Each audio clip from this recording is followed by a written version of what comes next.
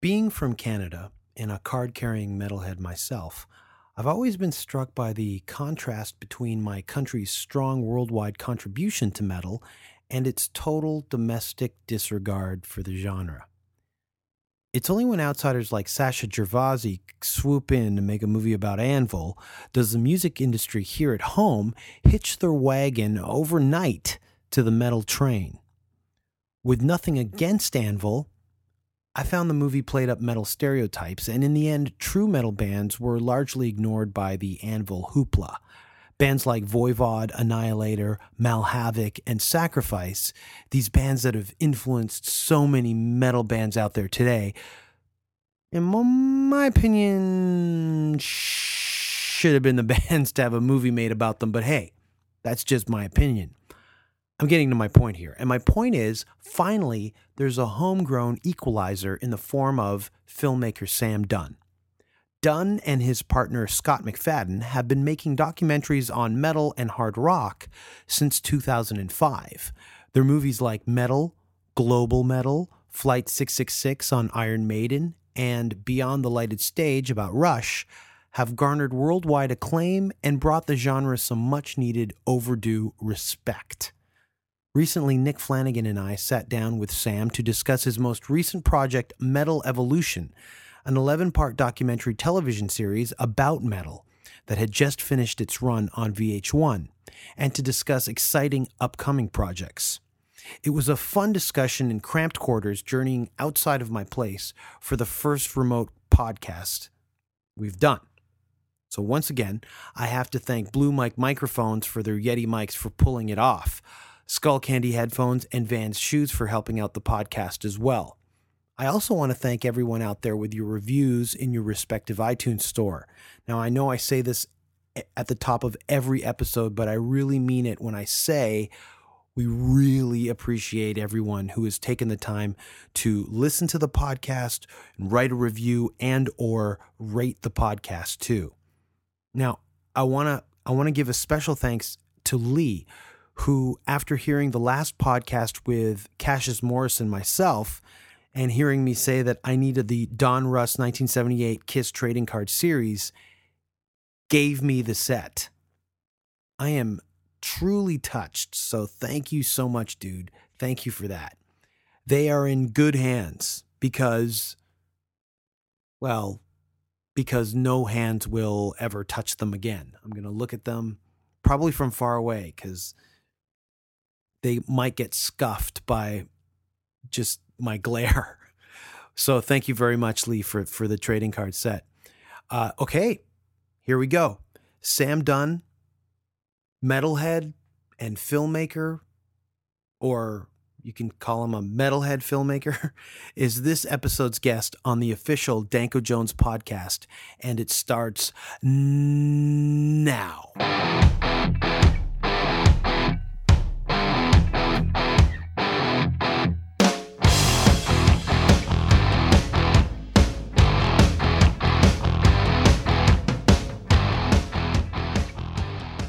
We are here in Banger Films HQ in Toronto, Canada, with Mr. Sam Dunn of, oh my gosh, Metal, Global Metal, Beyond the Lighted Stage, and Flight 666 fame, and of course his latest project, Metal Evolution. Mr. Sam Dunn is here with Nick Flanagan and myself. Hello, Sam. How are you doing today? Hi, guys. I am good. This is going to be fun, and it's very cozy here. It's going to be really nice. I might take my shirt off. Well, your shirt's off, so it sets a nice tone for the conversation. My shirt is on, and it will be staying on. I don't care how naked you get. I'm serious. The sweater's off. You're not even joking. No, it's happening, guys. The sweater is off. Let's get real. Pulling my pants up. But we just met. That's fine. That's better. I love being nude around people I've just met. It's pretty much just how I operated in all of my 20s. Every conversation needs an icebreaker. So. We have met in crazy places only and almost all over the world. Yeah. Never yeah. in Toronto, No. in a regular, we were talking about this earlier, like at a Starbucks or a coffee place. It's always in the most insane places, this hyper reality worlds we meet in. The first time I met you was, I believe, in 2006, which was the first time we played Vakken Open Air Festival, Yeah. which features prominently in many of your films. Yeah. Yeah. And I had to go up to you because we were the only Canadians at this metal festival. Yeah, no, it's funny. Our paths cross at metal locales. Like, it's true. We've never bumped into each other on the street, and we No. live in the same city. Yeah. And Not even at a show. that's right. That's right. We live entirely bonded through metal. But that probably happens with both of you more than not, you know, where you just see people in strange environments. Well, like, you know, you have that whole... At the risk of theorizing really early in the interview, I think there's something in that. It's like metal, people don't know how big metal is until they go somewhere that is about metal. Like walking down the street, I never see another person wearing a Death Angel t-shirt, wearing a Morbid Angel t-shirt or whatever. And yet it's so big. And so it's a community of people that you don't know is there until they all come together, and then you realize, holy fuck, this thing is massive. So I find it interesting that it is you, who is Canadian, coming from Canada, coming from Toronto, who puts these movies out almost as a reaction to the environment around you. I am very openly critical about the music environment in our country. Note to listeners, Danko was gesturing a lot during making that point. I am very... I try to curb a lot of my opinion because I know it could sound very bitter. But I liken a lot of the Canadian music that gets propped up to the Starbucks playlist. And knowing that you're from Canada and you are almost the ambassador of metal to mainstream people. You make it very palatable for your uncle and your aunt who think that it's all just noise to take seriously. yeah, well, I mean, it's not just me, you know. Scott and I direct and produce together, and you know, Scott didn't grow up as a sort of devout metalhead like I did, you know, and I think it's through the combination of our perspectives that we managed to do that, you know. At the same time, like, you know, at the risk of getting biographical, you know, I grew up listening to metal, and it was the music that I fell in love with as a kid that felt like it was my own music for the first time, and it wasn't something that was on the radio or my parents listened to. But at the same time, I was captain of the basketball team, and I was actually the valedictorian of my high school, and I lived sort of on the outskirts in Victoria, BC, of a very kind of upper class conservative neighborhood, and these were the kids that I played baseball with and soccer with. So when you show up to baseball tryouts with an Iron Maiden back patch over your jersey in a small place like Victoria, which is a very homogenous, it's like you begin to realize how different you are. And I've always felt from a very young age that I was kind of always put in these positions, whether I put myself in those positions or not, of being kind of an ambassador. Like, I have to explain why I have a Slayer t-shirt to all these jock guys who I connect with through sports, but I don't connect through music. So it's always been that kind of like role of like, don't you understand how fucking amazing and important this music is? Like, I've felt like my entire life has been through that lens in a way. Canada has a lot of isolated communities. Yeah. Even, you know, there's a lot of small towns, a lot of small places. I mean, famously, that's where people getting into metal, that happens, you know? Like, where you're the one weirdo in your town, you know? It's funny, you mentioned being in high school and you show up with an Iron Maiden or a Slayer shirt. When I was in high school, I went to an academic school. It's really, really academic. And I remember these kids stole my Rain and Blood tape on cassette. They stole it. Yeah. And they gave it back to me the next day because they were scared. Because when they, necrophobic, ultra sacrifice, they got scared and they gave it back to me. Yeah. Yeah, well, I don't blame them. So that was my reality too. Sure, like, right. Being a fish out of water in everybody's kind of... I guess, to me, I never identified with this a particular viewpoint that exists in the metal community, which is like, this is ours, you're not part of this, so fuck off. Right. I've always been the preacher guy. Like, I've always been trying to... I never understood that people didn't love it as much as me. And maybe I was just boneheaded or stubborn or just insistent, that I actually always felt that there was real musical value in this music. I think from a pretty young age, because, like a lot of people who fall in love with metal also play music. I would argue probably disproportionately, except for maybe jazz, more people who are into metal play an instrument than are into other forms of music. Right. Anyway, so I think people connect with metal because of the musicianship, because of the conviction of the music, because of the dexterity and the precision that's required to pull this music off. And I guess I always heard that.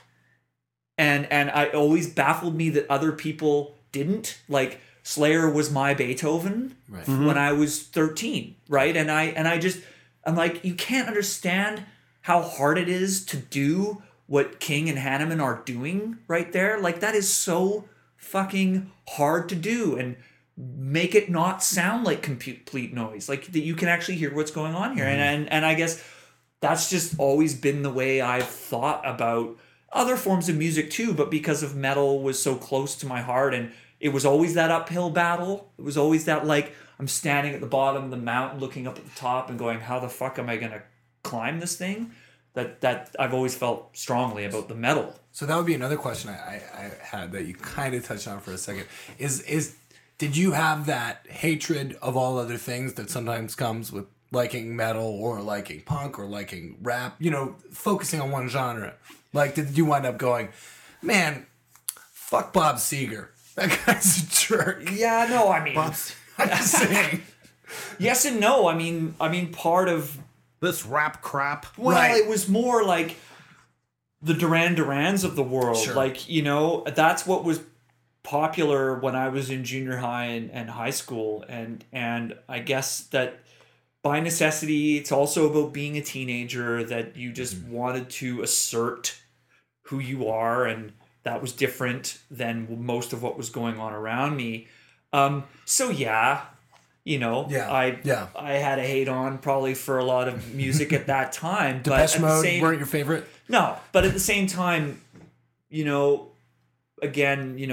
biographically, I grew up in a house where there was a lot of music being played, and I'm pretty fortunate that my mom and dad were listening to the Beatles and Hendrix and Cream and some other really bizarre, like, my parents Screaming Lord Sutch, huge fans of Middle Eastern music. So I had this, like, really bizarre, that's cool, kind of music. And my dad played guitar and played the oud, which is an acoustic. Hamza El Din. My parents had similarly, because of the 60s weird 60s parents, they had exactly what you're saying, all these vinyl, and they had this Nubian music and weird Middle Eastern stuff. So I was lucky that I grew up in a household where I could crank Slayer, and they hated it, and they wanted me to turn it down, but they kind of didn't have a lot of ground to stand on, because a lot of the music they were listening to too was pretty eccentric. So they gave me enough space that they understood that was part of growing up and part of loving music that you love. So I always wanted to ask you, how many episodes of Connections with James Burke have you watched? None. Really? Never. And how about Cosmos with Carl Sagan? Never. Really? Never. Really? Because watching your movies, James Burke and Carl Sagan are two guys that you remind me of. Interesting. And I thought those would be your biggest influences, as much as like Bruce Dickinson or or a Rob Halford would be. I couldn't tell you who they are beyond one of them has a science fiction connection, I think. No, completely. It's funny, people ask about influences from filmmaking perspective, and Scott and I always say we knew what we didn't want to do. And so we didn't want to create yet another kind of from the outsider looking into this phenomenon called metal that had this sort of detached perspective and sort of voice of God newspaper thing. headlines. Yeah, it was more for us, and I almost now having the benefit of looking back, and we've had success, which is fantastic. It's like, I'm glad it was that way because it was more, we didn't have baggage in the sense that we wanted to do metal in a certain way. We found it ourselves. I think the viewer, when they see, especially with Metal Evolution, I think you let your guard down a few times during the whole season. Yeah. I remember, especially when you're interviewing all those Linkin Park fans. Yeah. And you just blurt it out. You just say why don't I think you say like, why don't I like him or something? Yeah. I can tell you. You got this weird rapper guy, and then the vocals are also from some new generation style that is impossible to understand exactly where it came from. Yeah, totally. So it's hard to place. Alien life form. Yeah. I also wanted to ask you, funky drums. Have you because I know you went to York. I went to York too. Yeah. Did you take Rob Bowman's class? No. It's funny. I didn't meet Rob Bowman till after we had started Headbanger's Journey. And who's Rob Bowman? Rob Bowman is the smartest man on earth. Okay. He is a musicologist at York University who's won Grammy Awards for liner note writing. And if you sit down with this guy, when it comes to music, he pretty much knows everything about everything. It's really frightening. But we didn't know him until we started piecing our team together for Headbanger's Journey, and then we decided, okay, we need some researchers to help us. So he helped you. Let's ask Rob. But I have a separate life academically. Like my interests when I did my BA and my MA were nothing to do with music. I always kept those worlds separate. Because that's why I asked about James Burke, and that's why I'm asking about Rob Bowman. I grew up with I studied anthropology, so my fascination has always been about human culture, human geography, people's identities, and my work was actually in understanding the experience of refugee communities that had left war-torn countries and moved to Canada. Mm-hmm. That's what I was actually studying, and it's pretty metal. So well, yeah. I mean, oddly, I was kind of in experiences of suffering. It's really weird. There's some weird kind of deep psychological profile emerging here, but it's sort of. It was very different, and I had a lot of anxiety about marrying my academic interest and my music interest because I kind of like to keep the world separate because it kept life interesting, and I didn't want everything to kind of come together and begin to feel claustrophobic. But the breakthrough moment for me was reading Robert Walser's book Running with the Devil and Dina Weinstein's book on heavy metal, two academic studies of heavy metal. Mm-hmm. I literally just one day woke up and thought, I wonder if anyone's done that. And I read them in like 3 days, and I was like, these are the most amazing. This is amazing. I can't believe that this has been done.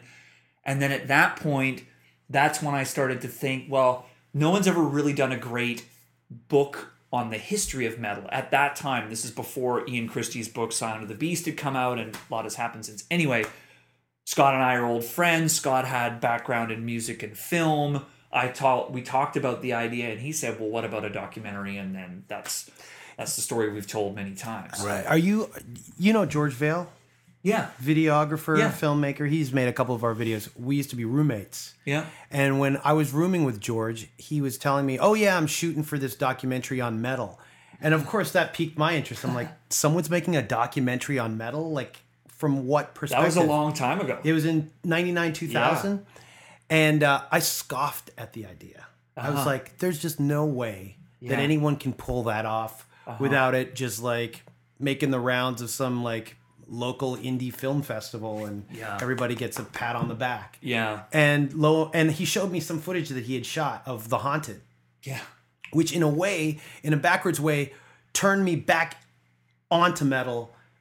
There had been and even Kerry King says it in Metal Evolution. There was like a 12-year break where he says like, where have I been for 12 years? And when I saw that on Metal Evolution, I go, that break that Kerry King had with metal, kind of this disconnect, was my disconnect. Yeah, that's kind of what I was talking about. I think a lot of us went through. I went through that too. Yeah, absolutely. Yeah, and watching George's footage on The Haunted, and then he made me do it. I was like, this is the metal that I've been waiting for a decade for a band to make. Yeah. And then it was a matter of catching up for the last 10 years. Yeah. And then I'm back on. It's a similar experience for a lot of people. I played in almost exclusively thrash and death metal bands up until like my early 20s. And I think because if you're a musician too, you're a restless soul and you're always looking for something different. It's a bit of you're a bit of a sponge.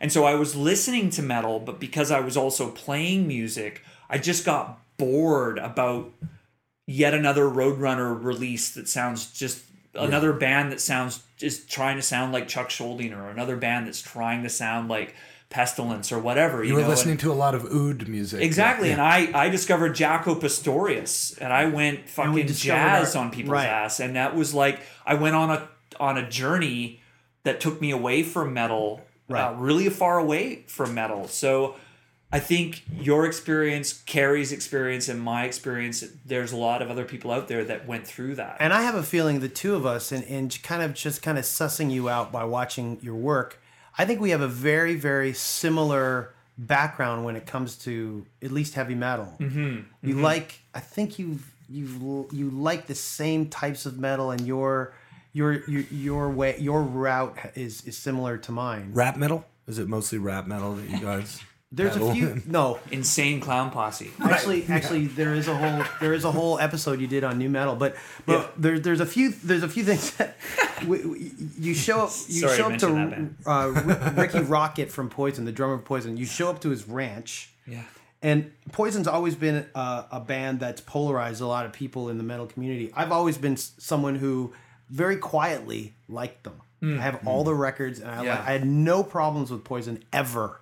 Ever. No matter what my friends said about them, I had no problems. I think Look What the Cat Dragged In is a wicked record. Yeah. I'm saying it on the podcast now. Everybody can eat me if they don't like it. But you show up to Ricky Rocket's ranch wearing a Voivod t-shirt, which I thought was the most metal thing. You're kind of going, hey guys, I'm at Ricky Rocket's house, but I am wearing the Voivod shirt, so I can talk to him, all right?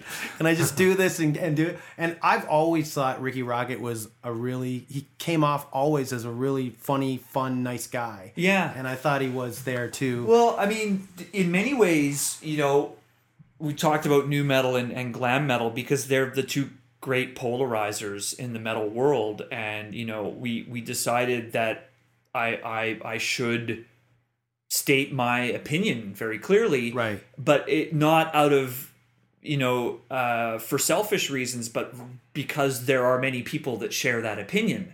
And so when just thinking about from a storytelling perspective, that's a good tool. If you've got at least one half of people on your side, but the other half isn't, it's a great way to get into an episode. Because it's like, okay, round one, ding ding, here we go. But you're also communicating to me through your t-shirt. Yeah, well, I don't have any Poison shirts. That's on you. That's on you. But I think what we tried that'll come up at the trial. Yeah, he communicated with me by his Danko t-shirt. is wearing fishnets and bright pink. But no, we felt it was important to really address that debate head on. And acknowledge the fact that a lot of people hated this, a lot of people loved it, and it was like the wall that divided people in the 80s. It still is. I mean, that Game of Thrones, it's the wall. Then nu metal, and then nu metal in the 90s was the same thing all over again. Yes, it was. And I'm very with you on nu metal, but when it came to the glam metal episode, there was a few things that, you know, I'm in a rock band. I'm not in a metal band. So obviously you can put two and two together. There's leanings for me personally towards certain aspects of glam metal. Sure. Faster Pussycat. Yeah. Although I will consider myself a thrasher above everything else. Right. Right. But how you threw, and I must say this as a criticism, how you threw consistently for the whole episode, you threw Tom Kiefer and Cinderella under the fucking bus. Every time you negatively referred to glam rock, you would go to a still photograph of Cinderella playing on stage. And I have said this and I've written about it. If anyone, forget about the transvestite album cover. Yeah. Listen to Night Songs, and Tom Kiefer sounds like, and I swear to God, sounds like Steven Tyler, Brian Johnson, and a little bit of Dio. Well, it's an interesting story because that sound is me sitting back on the chair, decompressing after the Tom Kiefer sermon. I'm glad you brought that up because it reminds me of a portion of the interview that I did with Derek Schulman, of course, who knows Tom very well, signed Cinderella, worked with Bon Jovi, you know, long and illustrious career, great interview, smart guy. He talked about that, and it was our original hope that we would find a way to wedge that into the episode. And there's a glimmer of it in the episode when Derek talks about this group of young kids hearing Tom's new band, which is this fantastic blues spirited band, this guy with this great voice and this great songwriting. And Derek they ask, well, who is this? And he says Tom Kiefer. And the kids go, oh, really? That there's this. I want to take those kids and I want to fucking strangle them. But the subtext there, of course, is that he cannot escape the shackles of the glam metal association, right? Yeah. So you're absolutely right, and there I'm sure there are many other stories like Tom's that exist out there. And I guess with our goal, you know, with the glam metal episode was actually to put a human dimension to the story. And speaking personally, one of my proudest moments of the entire series, and really of probably everything we've done, is the moment with Ricky Rocket, when I feel like finally we get to hear Ricky's own version of the story, which is, this is exactly what we wanted to do. We wanted to piss people off because we knew that this band that looked like women that created these pop songs was going to, this is exactly what we wanted to do. We weren't the product of some record executive vision. We weren't the boy band of metal that a lot of people thought we were. And I admit it, I say right at the top, that's what I thought a lot of this stuff was. And so really, you know, the glam metal episode for us was to put a human dimension to a period of metal that's really all it's ever been about, is the Sunset Strip, booze, chicks, and getting fucked up. Right. But getting into that like break, that the metal break period, is because I was kind of getting metal in the 90s a lot too, but I found this website, metalsludge.com. Do you guys remember the website? It's still around probably. Yeah.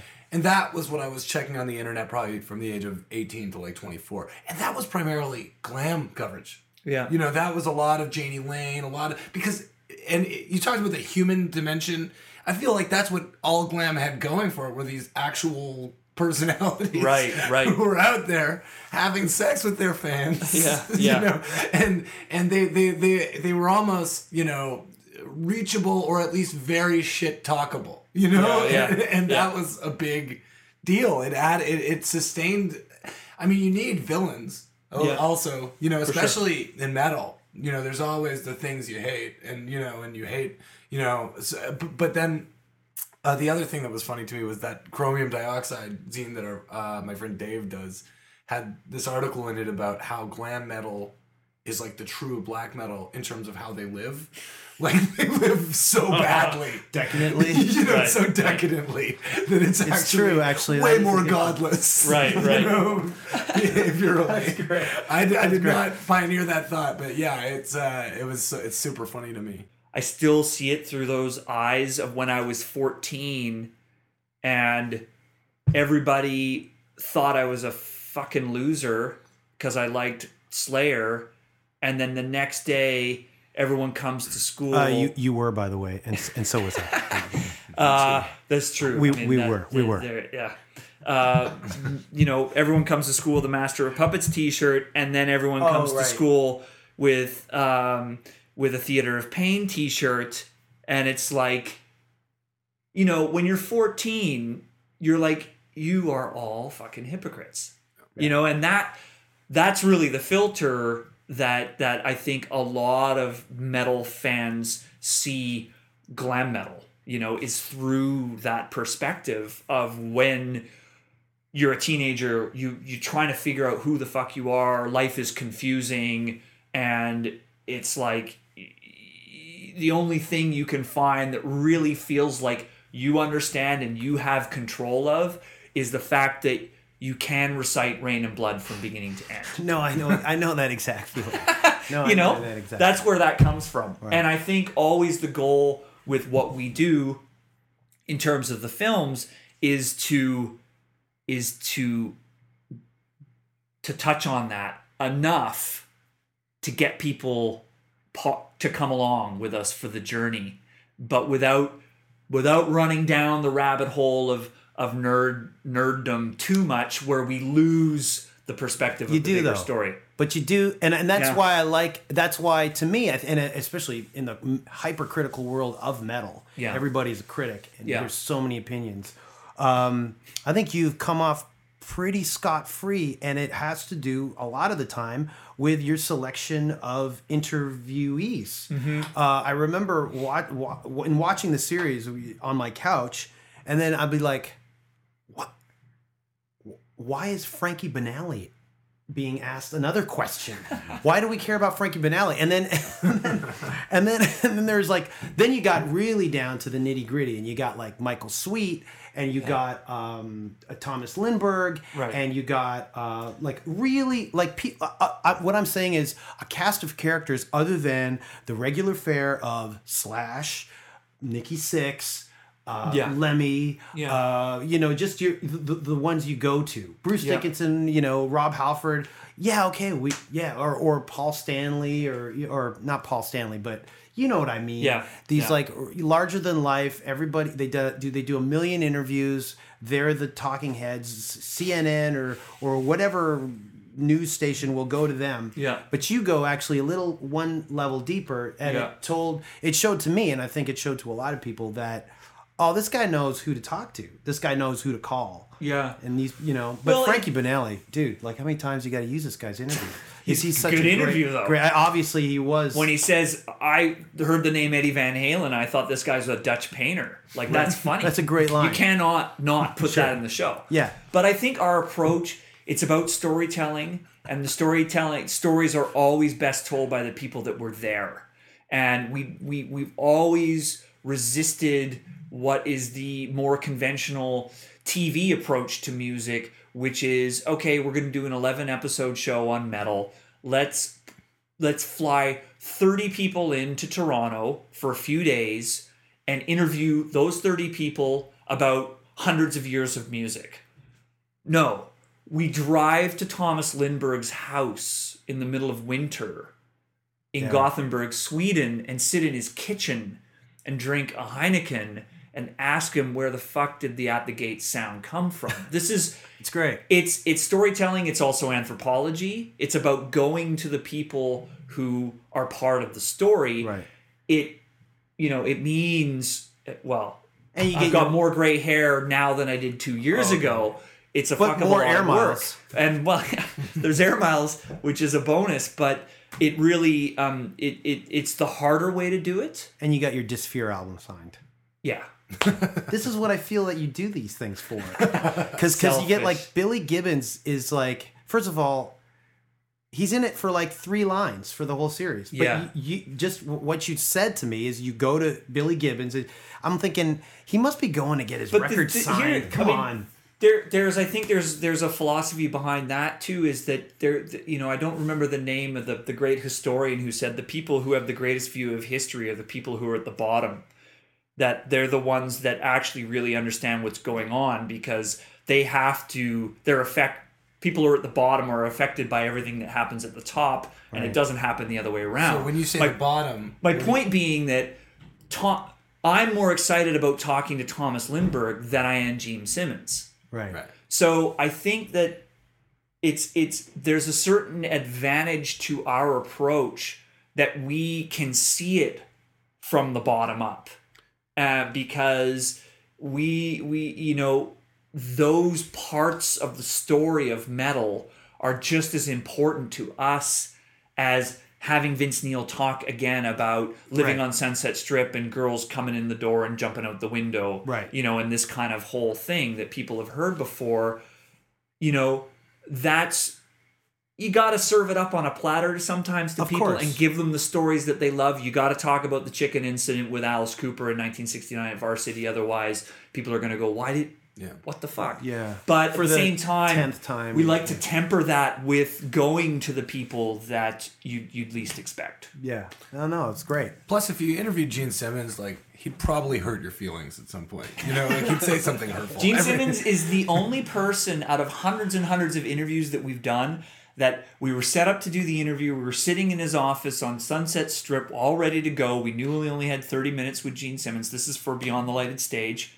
He comes in and he goes, "That's not how you light an interview." And we're like, oh, here we go. Right. We've done this a few times, we think, but yeah, Gene's hard to please. Yeah. We were offered a chance 5 years ago when he was working on what became Family Jewels. Yeah. So Gene Simmons is working on a reality show. Do you want to be the band that backs him up and he'll sing? And my first instinct was to go, yeah, oh my God, like Gene Simmons is one of my personal musical heroes. I would love to do it. And 5 minutes later I said, I would never do that. Just knowing what I know and what I've heard about Gene. And what happened was the night that this event that we played for this Philadelphia radio station happened, they got the other band on the bill, said yes. So during soundcheck, we watched Gene basically discipline everybody on how to play a Beatles song properly. These guys were like 1 degree away from being studio musicians. Yeah. They were doing covers like the records. Yeah. And Gene was playing it up for the camera, and he was, because the cameras were there. Yeah. And I would be devastated if I had to go through that with Gene. And I just knew that he Suicide level? No. Well, you never know. You're a big Kiss fan. I am a big Kiss fan. Yeah, and I guess, just back to that discussion about, which stories to tell and who to go and talk and to tell them, it is part of our approach that we've always tried, I think, to answer some of the questions that the fans themselves have long wanted to answer. Some of your interview selections were very interesting. Like, it was almost as if you invited these bands on just so you can go, so why'd you do what you did? Like Creed, I felt had to defend themselves, and that was the crux of the whole interview. Was there more to it? Like, during the interview, did you kind of like throw them some softball questions so they didn't feel like they were getting under the... you were extracting what you needed? No, we talked about... So how's the tour going? Well, no. What's a new album? I've never asked the question, how's the tour going? Right. And I think that's exactly why... that's an indication of why we've always tried to do something different. And I think going back to Headbangers Journey...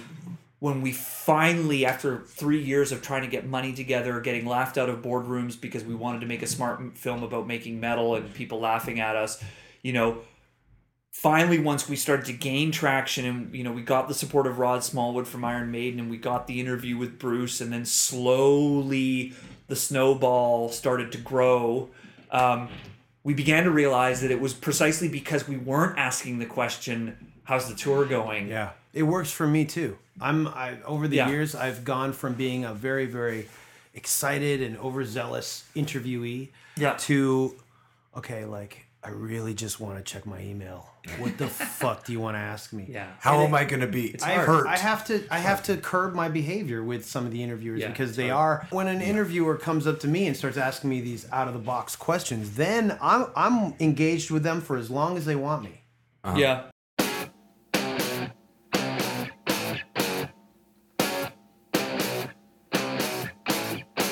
Can we talk about your upcoming projects or that you're working on right now? In fact, we had to reschedule this podcast because you've been called out to fly out and to be with Alice Cooper because you're working on a film about him. Yeah, well, we're working on 2 projects right now. One is a feature documentary on Alice Cooper. Awesome. We first met Alice when we did Headbanger's Journey, and then, of course, we interviewed him a couple times again for Metal Evolution, and it's being spearheaded by Reg Harkema, who's working here at Banger and is an award-winning director and editor as well. And really, the story we're telling is from the beginning of Alice's life up to his comeback in the mid-'80s, and really looking at this sort of Jekyll and Hyde character that he is. Alice is Alice, but of course, Alice is also Vincent Fernier. And it is the story of how the Alice Cooper character was created. And just is a real. I think it's going to be a real fascinating tale of Alice's life, and his music, and the battles that he's endured in his life. Quite fascinating. It's interesting. I've never been a huge fan of Alice's music. I don't know his music intimately, and so I'm learning a lot during the process about. He battled a lot of health issues when he was a kid. His father was a pastor. He was raised religiously. He rebelled against the church. He went to L.A. He hung out with Jim Morrison, and he basically became the nightmare on stage. He was the villain. But we could talk about the other movie too, which is about Satan. I'd love to, because that's a very, very that's a subject I'm always thinking about. We're all Satanists here, right? When made that pact. When you break it down to what the Church of Satan believes, a lot of people are Satanists without knowing. Sure, that movie Wall Street, that was all about Satan. I mean, it's me, right? That's the Church of Satan is just me, right? It's just like the power of you. Yeah. How's that coming along? Does that have a metal vein, or is it strictly just... Not so much. I mean, for us, it's really our first opportunity to do something tackle a subject that's obviously related to what we've done. Metallic. But is moving in a new direction. And we're really excited about that. Great. We're always going to do music-related stuff, and we're always going to do metal-related stuff, but we want to do other stuff as well. And the film is a modern history of Satan that zeroes in on the influence of the devil in popular culture. So it's primarily about film and literature and music since the 1960s to present day. So it's not really a film about religion or theology per se, although we do touch on Church of Satan. Where does the term Satan come from, and how has that changed? We do touch on the Church of Satan and what that was all about, and why it emerged, what was it really about. All of those things. So any spooky shit happening during the production? Right, that's what everyone's saying. Well, it's funny you ask. The reason why we had to reschedule this interview is because tonight we're flying to Rome, because tomorrow we're interviewing the chief exorcist of the Vatican. Holy shit. It's amazing. So that's fucking heavier than... Sorry, man, Alice Cooper. But it is pretty fucking heavy. So Father Gabriel Amorth is the head... Oh my God, I just got a chill when you said his name. Of the... Amorth is... That sounds pretty metal. Well... He could be an immortal. He isn't a fan of metal. Right. And that's partly what we'll talk about. But he has, for a long time, Dunn, felt that the devil is among us and the devil needs to be removed from our spirits, our bodies, and that the devil is very much alive and well in our modern world.